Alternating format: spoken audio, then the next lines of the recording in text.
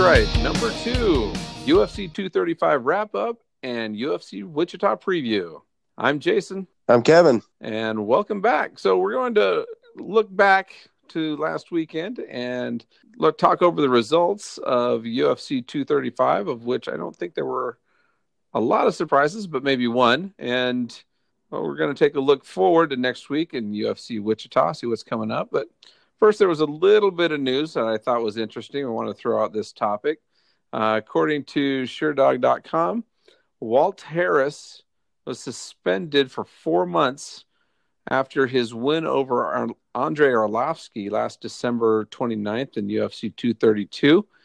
After Walt Harris tested positive for performance-enhancing drugs. And the news today was that although that happened way back in December, the news just came out today of the positive test and the announcement of the 4-month suspension, which seems he did get off easy because, wait for it, a tainted supplement. So the tainted supplements raised their ugly head again. What do you think about that, Kev? So I really think in not just fighting, but in any sports that as long as you can get it legally, like as long as you're not going to be arrested and you can take it legally, I really say, let these guys do whatever. But I know that's I'm probably in the minority of that. The tainted supplement thing to me is weird because you have to turn in an unopened package or container of whatever that you're taking so then they can test it. Obviously, if it's an open container, you could put something in there to kind of justify or something else being in your body. I guess there's more ways to screw with it, but it was always weird to me that you have to turn in an unopened container that they can test, because how do you know one that's like even from the same batch really, or it's just weird. But I don't know. It's on one hand, it's good that USADA is cracking down, keeping the sport clean and cracking down on performance-enhancing drugs. But on the other hand, I mean, you got injuries that ruin fights and ruin cards, and then now just the drug testing and the level to which it goes. I don't know. I kind of question if it's doing more harm than it is good at this point. Mm-hmm. Yeah, I think these tests have gotten so good. I mean, if you look back at Jones, we talked about that last time about what's going to happen if he, is he going to make it to the fight? Are we going to have an issue with supplements? They did announce that he did test positive again, but we're talking such minuscule amounts that this is an ongoing issue that he might have for the rest of his fighting career. And these tests are so good, they're finding these minuscule amounts that are probably stored in his fat cells, so this is the same kind of. I don't know if it's the same thing exactly with Walt Harris, but you got at least this kind of connected situation, which is why I bring this up. So, in Jones's case, I think he had claimed tainted supplements. We've seen this time and again, and I think it even came up. I think that's the way they were going with Anderson Silva, some type of tainted supplement. That these fighters, it makes me wonder why these guys are even taking supplements. It seems the supplement industry is so shady that can they ever be really sure of what's in these supplements they're taking? Or is that really the problem? Or it's happening so often, this excuse is coming up, that is this some type of, thing that they're falling back on that is really a legitimate problem? I'm not an expert in this field. I don't know. It just brings up a lot of questions. Yeah. And another thing too with like Frank Mir, I think his was tainted kangaroo meat. I know Canelo Alvarez in boxing, another one was tainted meat. And like really, I think we kind of it needs to be looked at more globally, and taking performance enhancing supplements does give you an advantage in some areas, but let's just take John Jones, for instance, since he's right smack dab in the middle of this topic right now. Not he took steroids. I think he took like steroids or anything that would really give him that much of an advantage. If he was completely clean and everyone that he fought was on steroids, I would still pick Jones. I still think he'd have the same exact record. And it does give you a little bit of an edge, but I mean, there's so much more that goes into sports and into fighting than just, getting stronger and bigger. I think the one main area where it really helps you is longevity. Like look at TRT Belfort, Vitor Belfort. Yeah. And when he's off the juice, I mean, and I think a lot of people would be in agreement.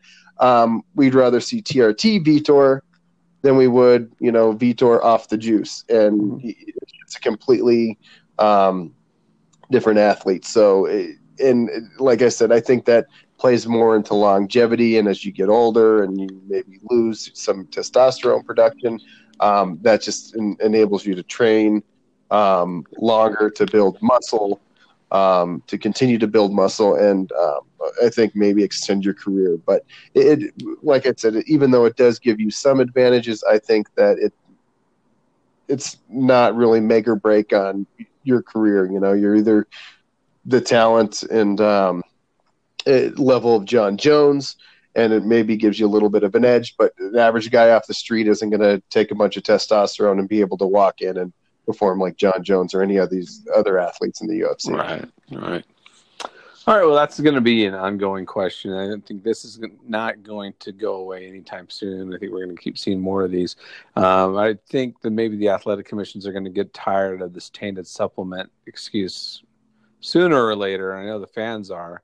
And I don't know that these vitamin supplements really help anything either. So why are you taking them? It just seems to me that has anybody won a fight because they took a vitamin that the other guy didn't? I kind of doubt it. Me too. Yeah. I think it's more habit. Yeah. You work out, you take the creatine, you take some protein, you have your supplements, your shakes or whatever. I think it's more habit when you get into working out, maybe with recovery. All right. Well, let's get into this recap. We'll run over this real quick. First, the main card, we had Pedro Munoz defeated Cody Garbrandt. Now, this actually won the fight of the night. This one was crazy. I mean, I think we both had picked Cody on this one, and we both were incorrect. Munoz looked good. He was, I think, more well-rounded, and it turns out he's got a heck of a chin too. At some point, and ill-advised Cody after he got knocked down. I think he said that he got headbutted and he just saw red, kind of went into autopilot and just started swinging for the fences. And he came up out on the short end of that. So that's 3 losses in a row, TKO losses, no less, for Cody Garbrandt. I don't think that Dana White loves these kind of fights, and I saw an interview with him afterwards, and he was pumped up about this fight. So I don't think this jeopardizes Cody's position with the company, or is he still going to be on the roster? I don't think any of that is in danger. However, he's, I think, kind of skating on thin ice, and it's a long climb to the top and a short fall down, because just a fight ago he was fighting again for the bantamweight championship, and now he finds himself looking at 3 TKO losses in a row, and where does he go from here? Yeah, I think he probably gets one more try in the UFC, and that's going to be a do or die for him as far as his UFC tenure. We'll see where that goes. I agree. And all right, that was a great. That's what the fans want. Not a smart game plan when the guys just stand toe to toe. Right. It's smart for one of the guys, but it's kind of dumb luck that you just lucked out and didn't get hit with that haymaker that the other guy was throwing, but was able to land yours. But Right. it is entertaining, and so Absolutely. good one. All right, so the next was Weili Zhang defeated Tisha Torres. Yeah, and I think we both kind of thought the fight would go this way. It was a competitive fight. Wei Li Zhang, I think, was in control from bell to bell. And even though Tisha Torres was in it, I never really got the sense that she needed a finish. I think in the third to come out ahead. I don't recall quite how the scorecards went, if it was 2 rounds to it was even going into the third round or not. But just my take watching the fight, I had the feeling that Torres would need to finish the fight to win. Torres is a tough fighter. She's another one. They're all decision losses, but she's now looking at 3 straight losses, coming, like I said, by decision. So she drops a little in the rankings, and I think most people suspect next up for her might be the loser of the Karate Hottie and Caroline. Going to butcher the last name, but Kolowiski. Mm-hmm. Yeah, I think something like that. But Carolina and Michelle Watterson. I think the winner would face Weili Zhang. The loser, I think that's an easy matchup to make against Tisha Torres. Yeah, after seeing that, Weili really came out kind of what I was hoping for anyway, and I think I think we're going to see her move up in the standings on the women's side over there in the strawweights. So keep an eye on her. I predict big things, and I think a couple or so more fights, she might get her title shot. I think she's going to be an exciting women's fighter for that. I think so too. I think she's definitely an up and comer and one to keep an eye on, because I do think she has an exciting style. Yeah, she can do it all. She can stand and slug, and she's got some pretty good grappling and effective grappling. Yeah, I think she's one of the more well-rounded women's fighters that I can recall seeing in a while. Anyway, and I got power that I don't think is commonly on display in the women's ranks. So let's move on to the controversy of the night: Ben Askren over Robbie Lawler. Yeah, this was an odd one, right? I mean, with the way it ended, because I don't think anyone, especially watching it live in real time, blames Herb Dean for breaking up that fight. I mean, it looked like Robbie's arm just fell dead. It looked like he was out. He kind of shook Robbie's arm in the replay. I didn't see it, but I believe that Robbie said, and other people say that he gave the thumbs up. I don't think Herb was looking at that. I think he was kind of shaking to see if Robbie responded, squeezed back, and he didn't, and they called the fight, and immediately Robbie jumps up. So a good breakdown on this that I was watching earlier today is on YouTube. If you go out and you Google Gracie breakdown, it's two of the Gracies. They do most of the fights and a lot of the submissions, and they kind of break down and discuss the position. And I kind of thought, and it was backed up by watching this video, that even though Robbie wasn't out, there was still plenty of time left. It wasn't like there was short time till the bell, and it didn't look like he was really going anywhere. So he likely would have been out anyways. Another strange thing for me on this fight is I typically like the fighters who are game to fight anyone, anytime. This, however, is interesting. I kind of finding myself siding with Ben on refusing to, or not wanting to fight Robbie again in a rematch, and wanted to hear your opinion, do you think there should be an immediate rematch, or do you think they should move on from this fight?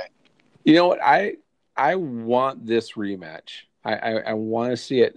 First, I think that Herb Dean would have been entirely justified in stopping this fight for Robbie Lawler about about a minute earlier, right?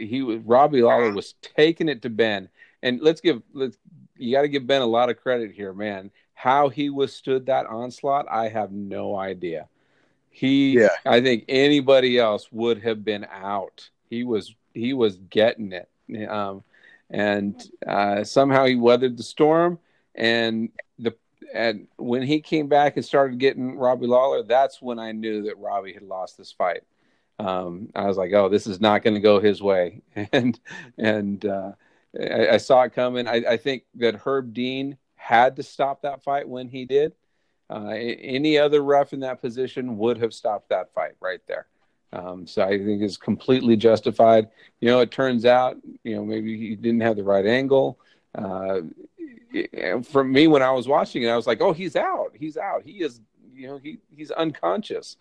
And so it looked like that. Even Joe Rogan was saying that. Everybody thought he was unconscious. But then he pops right back up. And I think there's some controversy. Was he out or not? He might have been and just really recovered really fast. But the fact is, the controversy is there. The fight was really close.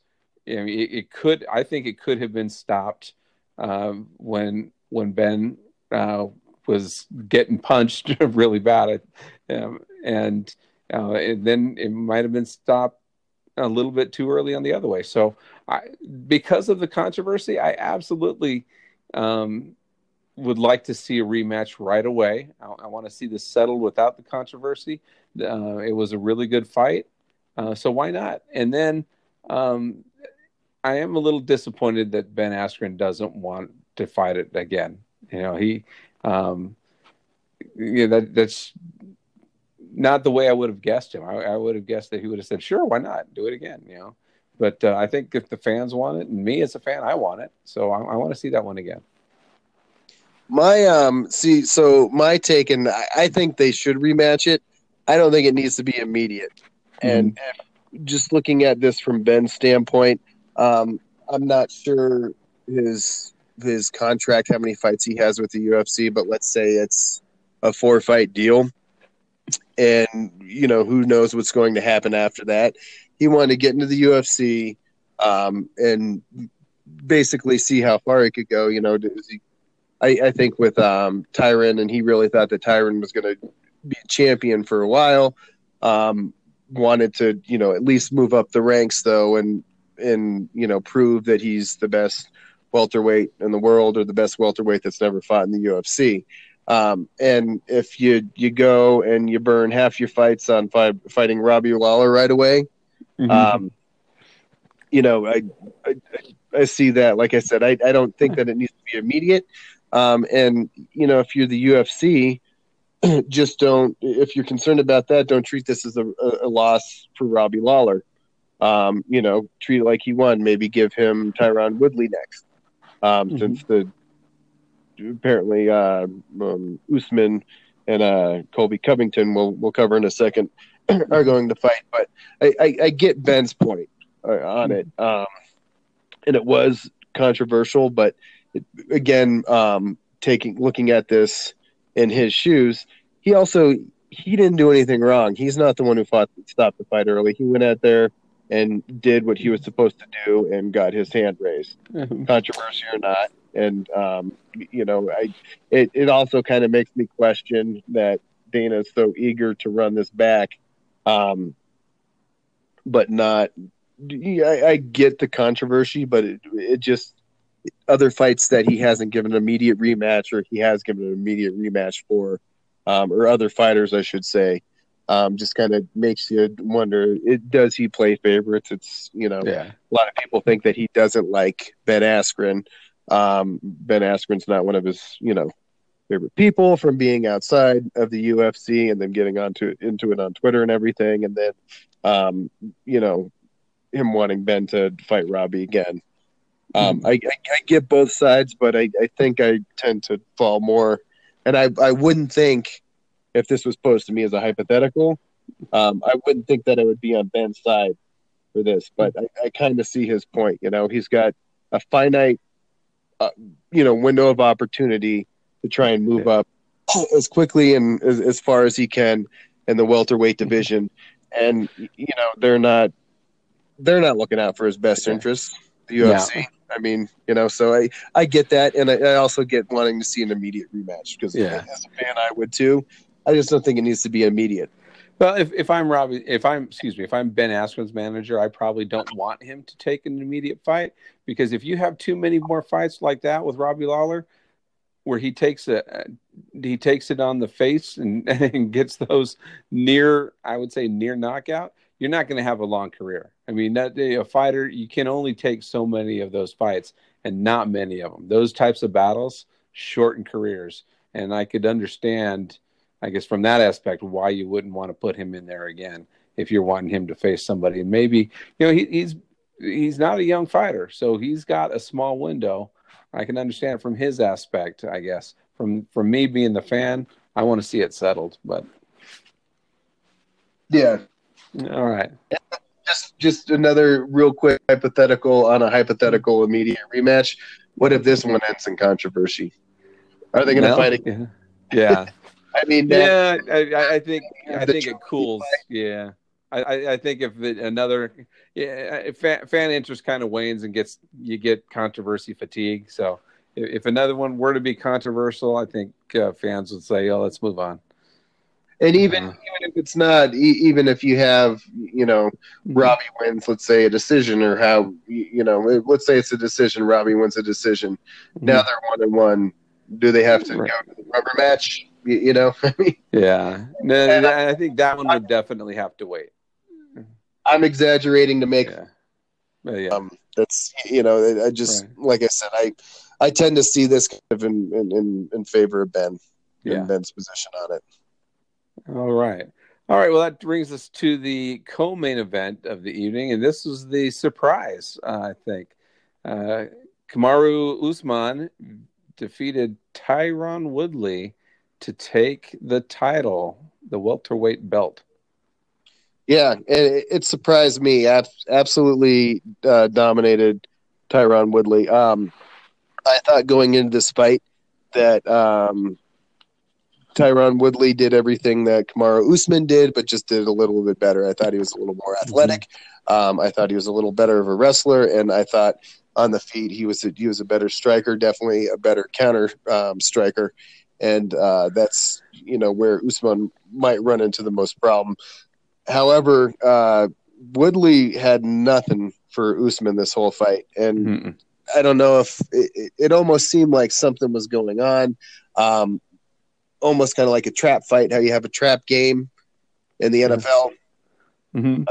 Maybe, Woodley just didn't get up for the fight. Whatever the case is, I think no excuses. Usman went out there and dominated. Yeah, Woodley goes into this fight wanting to build his reputation to be in the mix of the GOAT. He wants to be the greatest of all time welterweight, if not in pound for pound.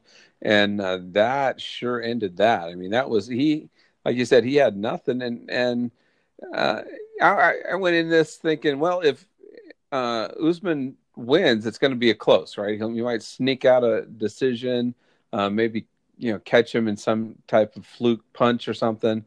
Certainly not what we saw, where he just dominated. I know he had at least one 10-8 round, and maybe a second. And it was, like you said, it was almost like Woodley didn't show up. He just had no response. He did not look like a champion at all in that fight. So it was a disappointing performance. Clearly, I think his worst performance in his career. And we'll have to see what he does to come back from that. But Usman definitely came out looking like the champion, and there's no question of when's Woodley going to get a rematch. there's no question that Usman was the better fighter, and it's going to be time for another challenger.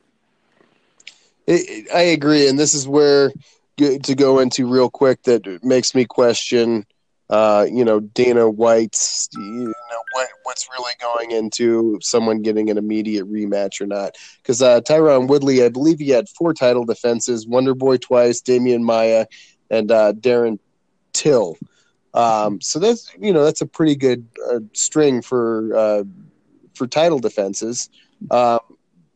He did get dominated. But I would think that would be good enough if you're going to grant immediate rematches, to grant an immediate rematch.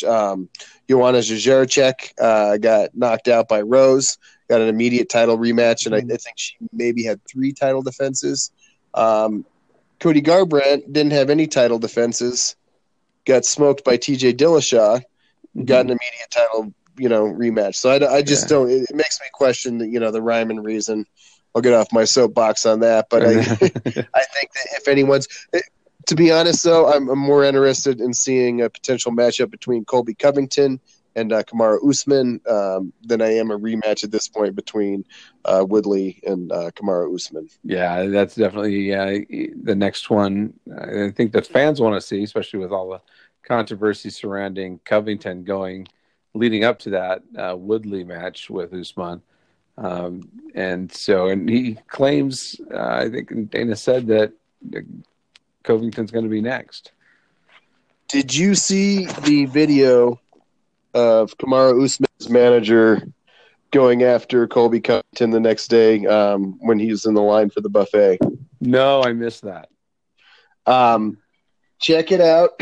Okay. Kamaru Usman's manager really needs to stay out. He seems to have been involved in a couple of it. This is, I think they also got into it a couple of years ago. I think it was ultimately the fans' fault. I think there were some drunken fans at an MMA event, and Usman and his manager Ali got into a fist fight with them.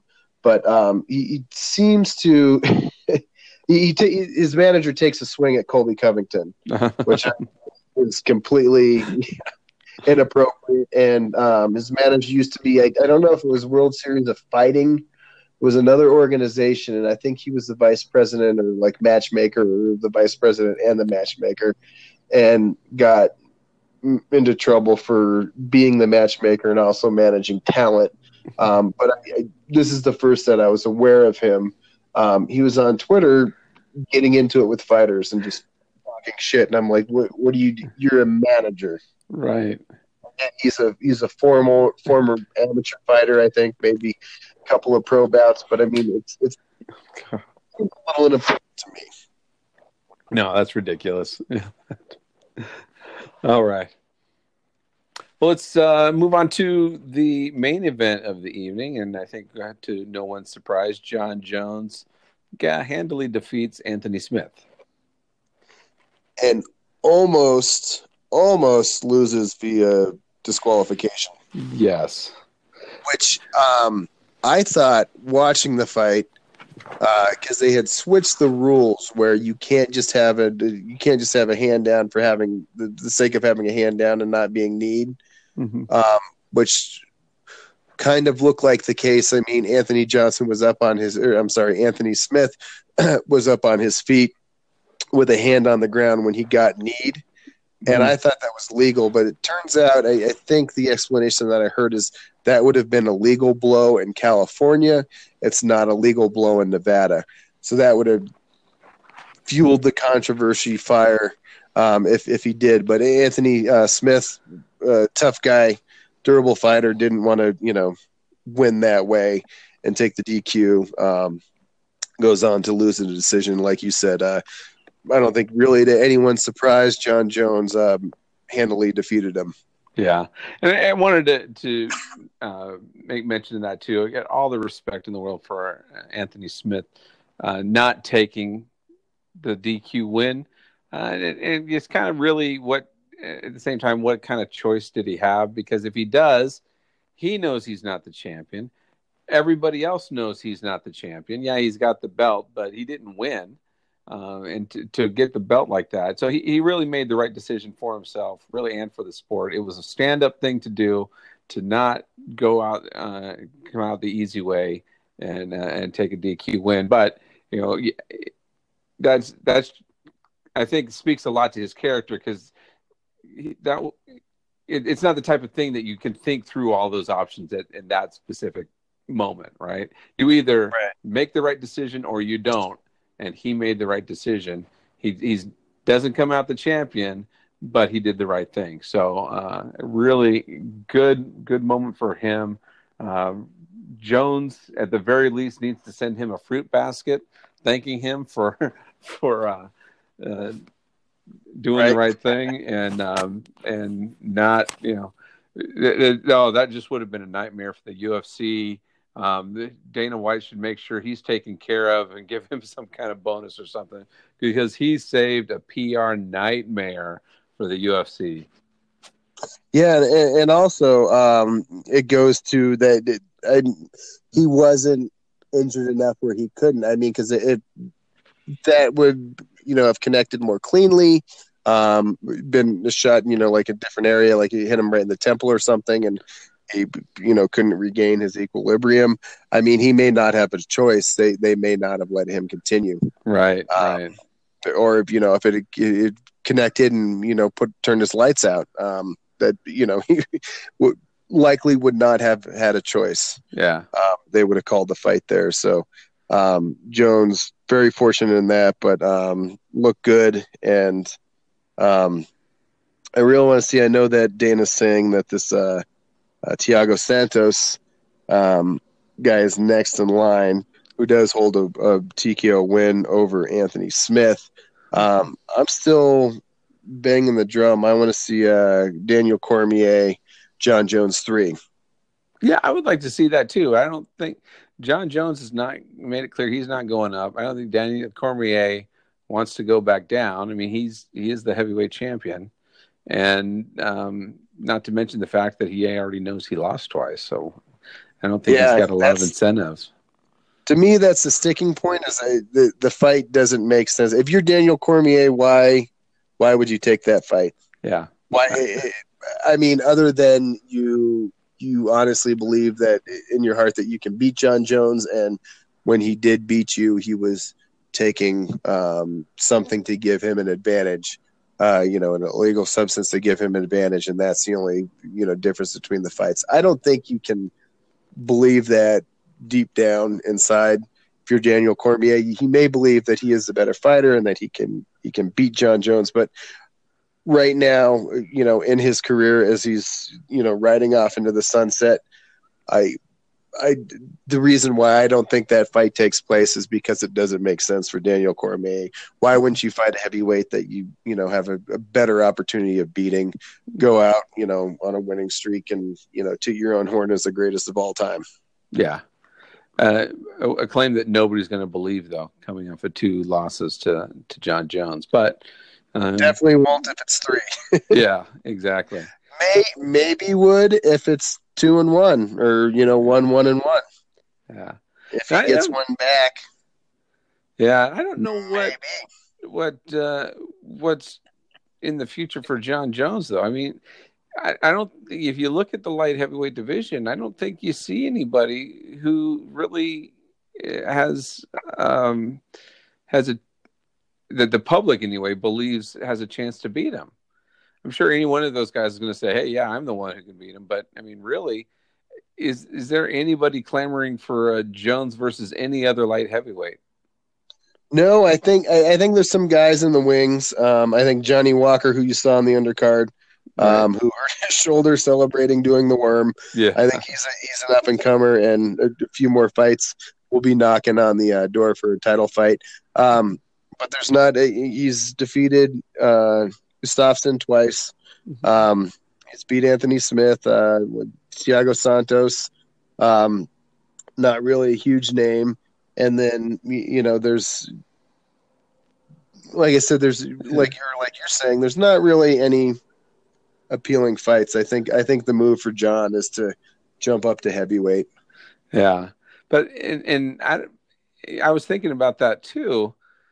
I don't know that that's a good move for Jones because I think he's a natural light heavyweight, and I think he'd be an undersized heavyweight. So I don't know. Um, he needs some competition in the light heavyweights, I think. But no, maybe he's going to be forced to do that. Go up and beat Cormier again. Possibly, and yeah, I think he's got the talent, the wrestling, and he's able to control distance well enough where he can stay on the edge and pick a lot of these guys apart. Mm-hmm. I don't think a strength or size advantage would really be an advantage or a deciding factor in John Jones fighting any heavyweights. But then again, you never know until they fight. Yeah. So, all right. Well, that's UFC 235. Let's take a look going forward. Coming up this weekend, we are going to be seeing UFC Wichita. UFC Fight Night 146, headlined, by Derek Lewis and Junior Dos Santos, and on ESPN Plus, I believe. Yes, which So I'll be watching that. They suckered me in. Yeah, they suckered me in. I went ahead and paid for that. We'll see. I was going to say, if you don't have ESPN Plus, I think you can get 3 months to sign up and check these fights out. $5 a month, I guess. I can do that. So not bad. It's not bad. So let's see. The first one that we're going to look at anyway is Blagoy Ivanov versus Ben Rothwell. And this is an interesting one to me.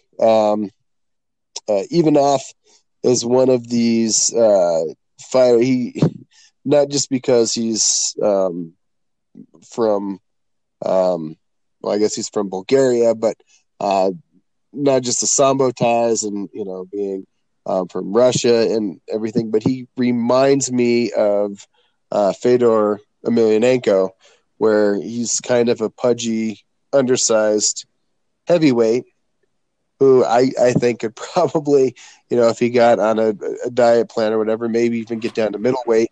But he does well enough against the heavyweights that he'll likely stay. He's got a pretty well-rounded record, winning 6 by TKO, 6 by submission, and 4 by decision, facing Ben Rothwell, who's a bigger and a true heavyweight, going in at 6'4", and I think he pretty much maxes out at the 265-pound weight limit of the heavyweight class.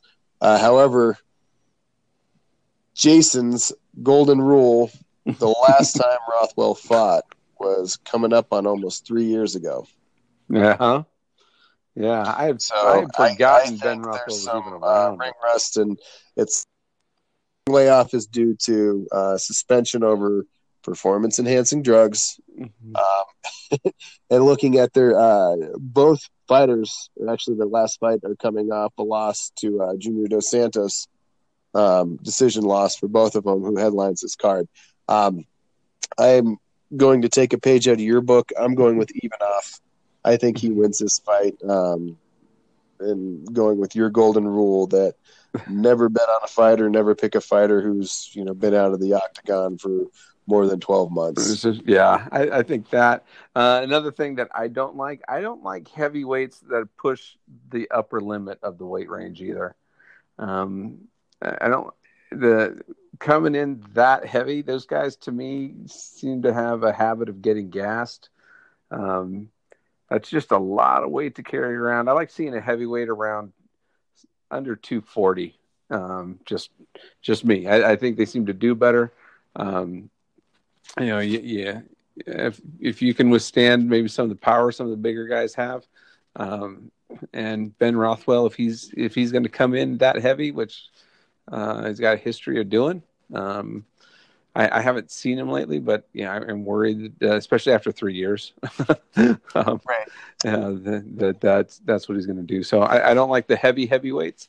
and the guy who's been out for 3 years. No, I'll put my money behind Ivanov on this one. So we both have Ivanov kicking off for a win in the first fight that we're reviewing over Ben Rothwell. All right, that takes us to the next one: Tim Means and Nico Price. This is an interesting one taking place in the welterweight division. I think Nico Price, I'm going with him in this fight. Tim Means to me is solid, durable fighter, kind of a journeyman, I think, in the welterweight, and I think Nico being I think a little bit. He's had 5 fights. His last 5 fights, were in the UFC. He's 3-2 in those. But I think that he comes out and he wins. I think he's going to win. I'm going to go with via submission over Tim Means. Oh, interesting. All right. Well, I like this. I think I like your assessment on there about the journeyman level. He is 35 too, so he's kind of been aging journeyman. Nico Price coming in at 29. With his brown belt in jiu-jitsu, I think I'm going to pick him as well. I think Price is going to win this, most likely by submission, or maybe Means avoids getting submitted, but at least the decision will go by. So I'm not gonna put my money on a submission, but I'll say maybe Means that has enough experience to keep from that. But anyway, Price is coming out with this one, I'd say. Yeah, I think so. I mean, Price is coming off of a KO loss. And I guess to kind of bookend that, Tim Means is coming off of a TKO win. Tim Means definitely has the means to get this done and to win this fight. I just see the same thing. Like Means has been fighting for about 15 years. Nico Price has been active for about 7. 6 years younger, like you said, and I think there's just more tread on those tires. And I think it's a relatively close fight, but I think that Nico Price can get the finish. All right. So the co-main event of the night is going to be Elizeu Zaleski, probably butchering that name again. Anyway, Elizeu Zaleski dos Santos and Curtis Millender. Yeah, and we have Dos Santos, the Brazilian, versus the American Curtis Millender. I think it's watching some of his highlights. Elizeu Zaleski's nickname is Capoeira.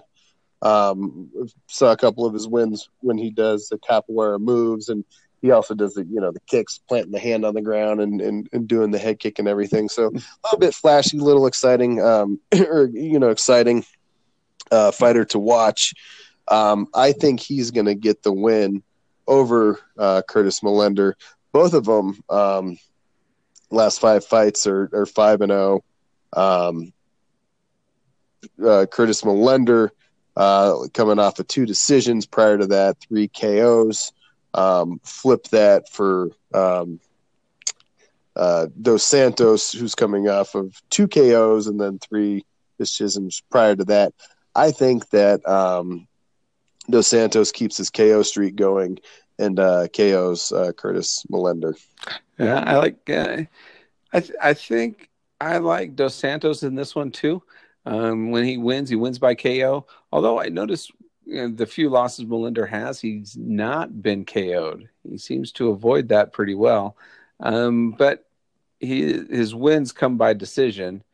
He does have 6 TKOs, so I think you expect to see this fight stand mostly on the ground. But I think the power is going to be there for Dos Santos. I think I'm going to go with him whether he comes out by decision or gets a stoppage. I'm going to go with Dos Santos on this one. Okay, yeah. So we both are picking Dos Santos. Curtis Millender, though, he does have a KO against Thiago Alves within his last 5. The most notable name in his last 5. So I mean, he can get it done, even though the majority of his fights come from decision. He does show that he's capable of getting those that KO win against higher level of competition. Mm-hmm. All right, so up to the main event of the evening: Derek the Black Beast Lewis versus Junior Dos Santos. And Derek Lewis, I think I think it's across the board. People, if not everybody, consider him the best interview in MMA. The guy is just a riot. Whether it's his who'd he fight against Francis Ngannou when he took off his shorts, he said his balls were hot. Yeah. But he's saying that Junior Dos Santos is going to be the weakest guy that he fights. I don't know if that's the case. I'm kind of going back and forth on this, but I think this is going to be a typical Derek Lewis fight where he gets dominated for the majority of the rounds and comes back at the end and KOs Junior Dos Santos. That's just my gut telling me that's how this fight's going to go. I think if Junior Dos Santos, I think the best game plan for him would be to take Derek Lewis down and work on the submission, much like Daniel Cormier did. However, I think Junior Dos Santos enjoys being a stand-up fighter more than he does, a ground and pound or, submission. So I think he's going to stand with Derek Lewis, and I think that's going to end up biting him in the butt in the end. Yeah, this is a hard one to pick. Junior Dos Santos,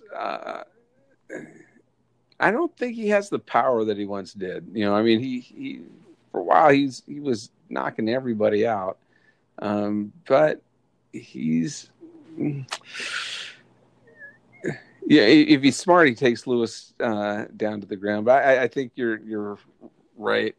I hate to agree with you this much, but I think Lewis might. Did we pick everybody? I think we did. Same fighters.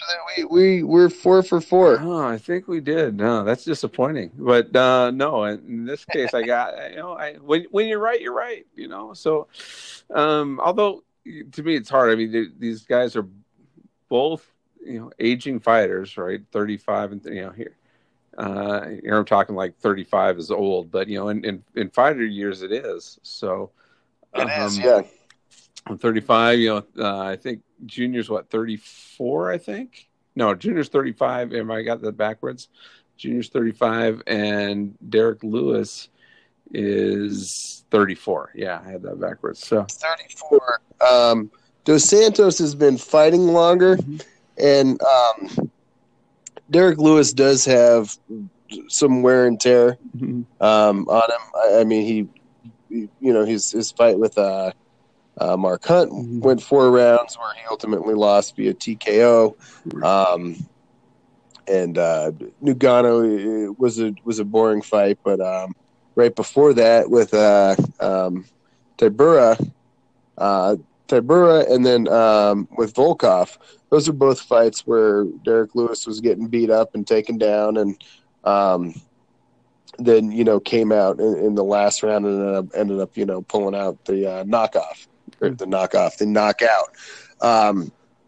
Junior Dos Santos, though, he's got those wars with Cain Velasquez, and he's got that TKO loss to Alistair Overeem. I think there's more mileage, even though there's a year that separates them, on Junior Dos Santos. And I think if anyone, I think Junior Dos Santos is more susceptible to the knockout punch in this fight. Yeah, I agree with that take.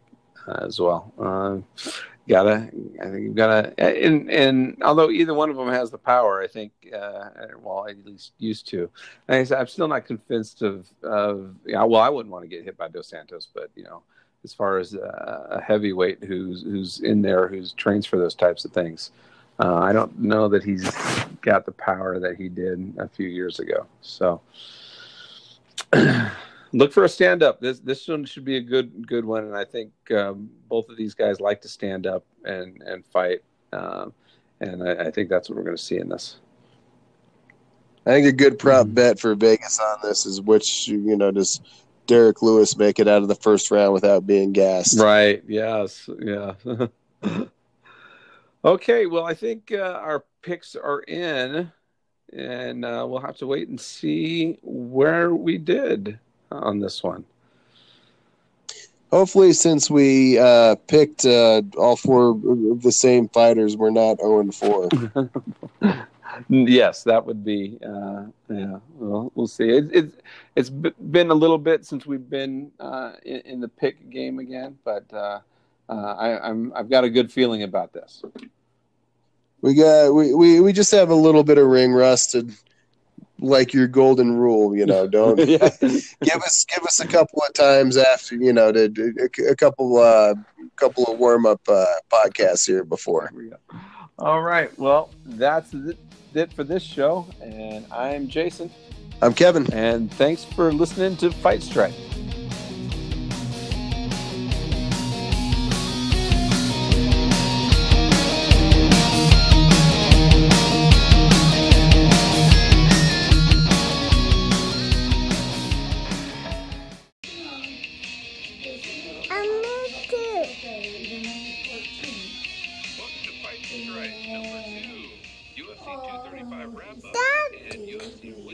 Dr. Mom is on the case. I'm Kevin. And welcome back. So we're going to look back to last weekend and talk over the results of UFC 235, of which I don't think because all of you get shampoo in your eyes and forward to next week. So we had to get baby shampoo. Of course, there was a little bit of news that I thought was interesting. I want to throw this wash your hair with baby shampoo. Suspended for 4 months after his win over